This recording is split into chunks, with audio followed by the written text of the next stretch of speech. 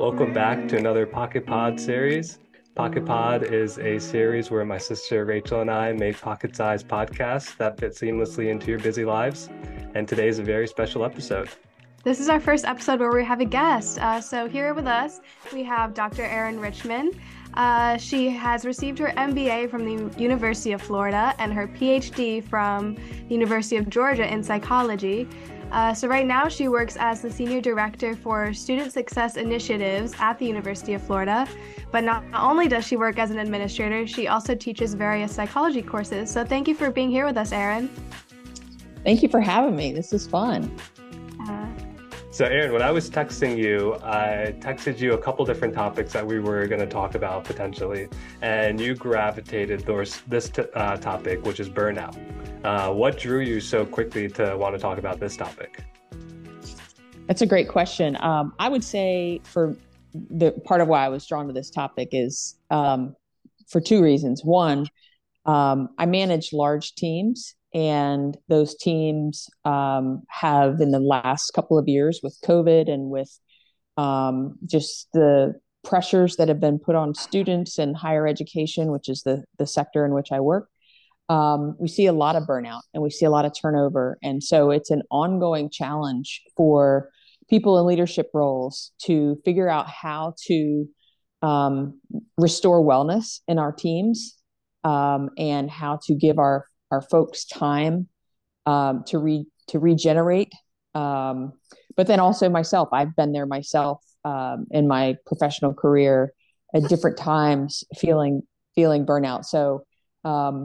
So personally, but then also professionally, thinking about, I've given a lot of thought to it, and this is where I'm very thankful that I have a psychology background, because in my leadership role, I'm able to kind of take that psychology hat, put it on, and think about, okay, what do I need to do as a leader to create the circumstances that help my teams avoid burnout and stay engaged in their work. And would you mind giving us a quick definition of what burnout is?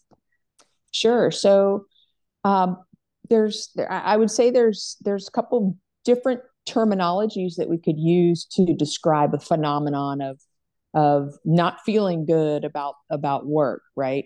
And so burnout is, I would say, on the edge of the continuum, where you have someone who is not productive at work.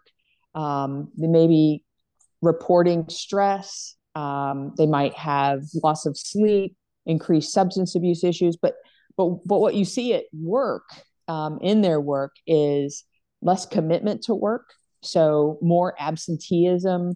So you have a sniffly nose, you call out, you don't go into work that day. So smaller things become bigger things that draw you away from work more easily.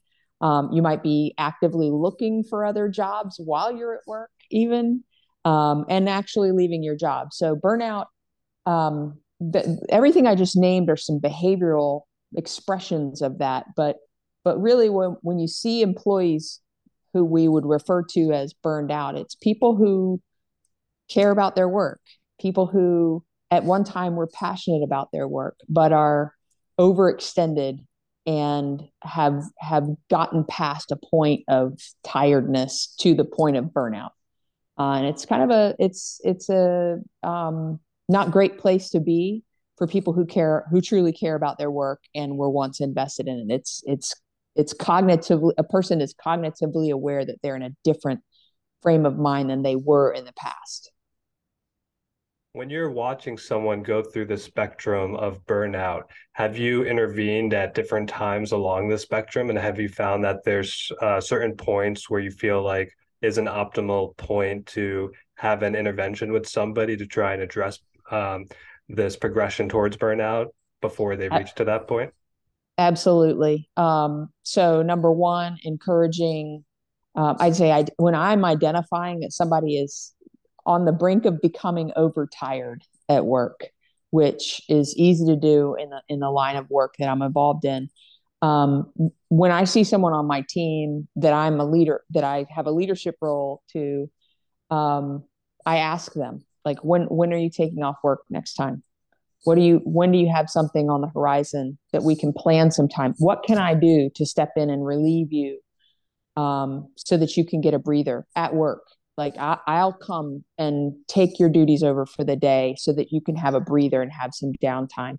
And I've just experienced that recently with a couple of folks on my team, who vocalized, that they were hitting the wall mentally. So the intervention to me is, as soon as I see that sign of burnout in my team member, I am going to them and I'm offering them relief, whether that's encouraging them to take a day off, a week off, time off, look ahead. I mean, one of my employees, I said, you're going to Japan in 6 months? Great. Let's plan those 3 weeks now. Let's get them on the calendar so that that person knows, hey, the edge of the pool is coming. I'm going to keep pulling the water through the pool, but I know the edge is out there, and I'm shooting for that. So, and then there's people who I'd say at the very edge of it, that they're beyond overtired, and for those folks, it's a different type of intervention. It's not just, hey, take some time for yourself. It's maybe we need to find a different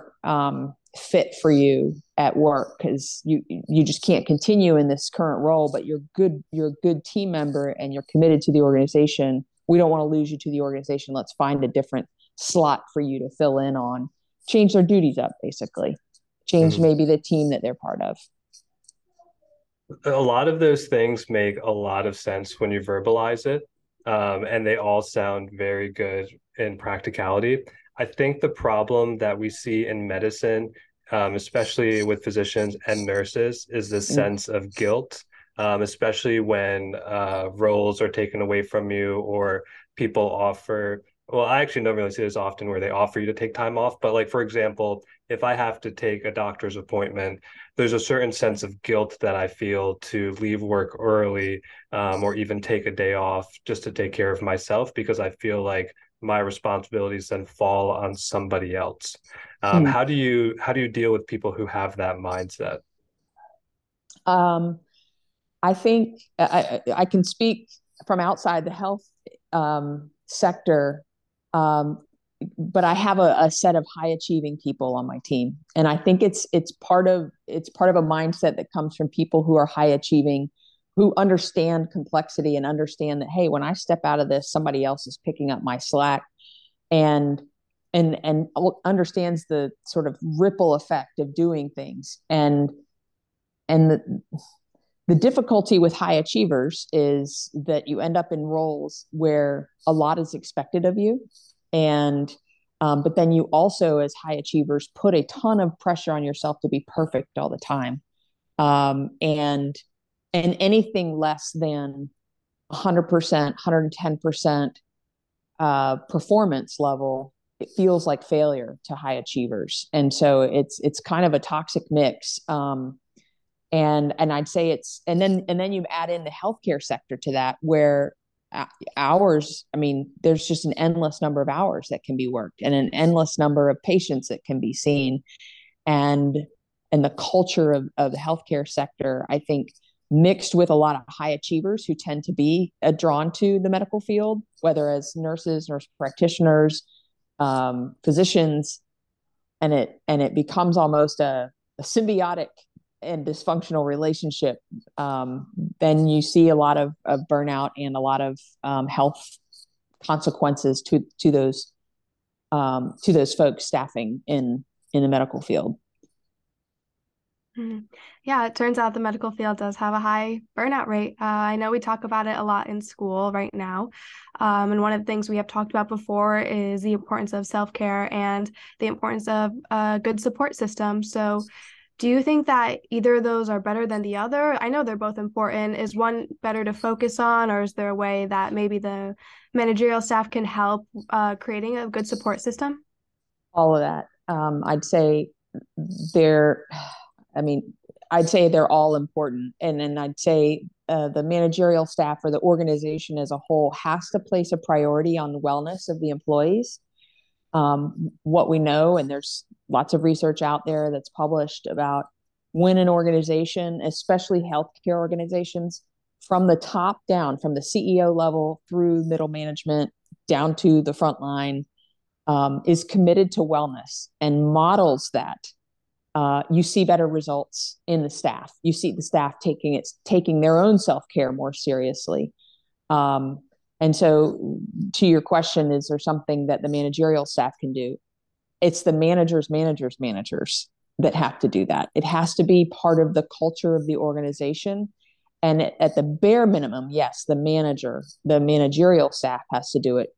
And a great manager can create that for their team, but hopefully it's the organization creating the culture that allows and promotes and encourages managers to create that for their teams. Not just it's an exception that a manager happens to be good and does it for their team, but that the whole organization values and incentivizes wellness among its employees, mental and physical, as mental as much as physical, especially for healthcare workers. So that touches on one part of your question. The other part is having a support system and self-care that's just on the individual themselves. And those are equally important. You have to have a support system both in work and outside of work. And it's important to distinguish those, because at work, those folks that you connect with at work help you reconnect to your purpose. Gallup has done research showing that when you have a friend at work, you're more likely to stay with your organization. You're more likely to stay with that employer because you have a social network built in. And so having the connection and the support system at work, but then also having family, loved ones, significant others, whoever, who support you and understand your work and your passion for that, help you reconnect to your purpose, is tantamount. The self-care is just a whole nother aspect to that, which is mental and physical wellness, which we could talk about in a whole podcast unto itself. Since we defined burnout, could you at least quickly define wellness? And then in that same breath, maybe just like as you see somebody reversing in their direction on the spectrum, how do you start to notice that employees or people who you're working with are now engaging in wellness and are more well in their mental and physical health? I think as a leader or manager, you get to know your team. First of all, you know human beings on your team, and you know what their normal healthy baseline is. You hired them for something you saw in them, right? And so when you have that, when you know your team, you know what their spark is, you know what drives them, you know what motivates them. And so if you see that go away, you see their smiling. If they're a smiley person and they're smiling less, I'm thinking of people I've worked with, where I'm like, wow, that person is not smiling like they normally do. There's something going on. I mean, your spidey sense as a leader tells you there's something going on with that person. And so, as a manager, you look for deviations from what you know is true about that person when they're at their baseline average and when they're at their best versus being at their worst. In terms of wellness and defining wellness, I think you can come at that a number of ways. At work, we would define that as being engaged in your work, being engaged and feeling energetic about your work. Gallup defines engagement as caring about your work, showing up to work, feeling productive at work, and being connected to your purpose as well. And so, but if you think of wellness larger than that, and just holistic wellness of human beings in general, I think of wellness as getting enough sleep at each 24-hour cycle. We all have circadian rhythms. I'm talking to two people in the healthcare field, so this is language you shouldn't be foreign to you. But in a 24-hour cycle, we should be getting 7 to 8 hours of sleep as 22-year-old plus people, and we should also be drinking and eating enough in that, and having enough nutritional balance in that time period, and then as well getting enough sunlight during that time period, getting enough physical activity during that time period. So I've known a lot of therapists in my life, and one said to me, probably 20 years ago, the signs of mental wellness that she looks for in her patients is, are you sleeping enough? Are you eating right? Are you exercising? And think of that as happening for consecutive days in a row, 24-hour circadian cycle. And if those things are off, or in the converse, let's say a person is sleeping, is exercising, is eating right, and their mood is still depressed or their mood is still highly anxious, then we would be talking about what kind of intervention should we be looking at. Are we looking at a talk therapy or medicine, whatever that may be? Mm-hmm. That was great. Rachel, what do you think you took away from this episode? From this episode, I think I'm going to take away that it's really important to find a workplace that harnesses a culture of wellness. That'll help you a lot in your journey in the work field, and making sure that you don't burn out as fast. It's really important to take care of yourself, have a good support system, and yeah, this was a good episode. Yeah, I couldn't agree more. I'm really fortunate that I really enjoy my colleagues and the department that I work in, and it helps dealing with the type of traumatic stuff that I see on a regular basis. It makes it a lot easier when you like your colleagues and you have a supportive environment. But Erin, you were very thorough and very prophetic in the way you talked, very gripping to listen to. You clearly explained a couple definitions that I think are buzzwords that people have been using commonly, especially over the past decade, at the high school level, at the collegial level, and even at the graduate level. And it's something that I think a lot of people can relate to. I think we really thank you for bringing some light to it and explaining it really clearly for everyone. It's my pleasure. Thanks for having me. So we're going to have you back this time next week. Absolutely. All right, I'll have my people talk to your people. We'll set it up. We'll get in touch. Yeah. Sounds like a plan. All right, guys. Good chatting with you. You too. Bye. We'll see you next time.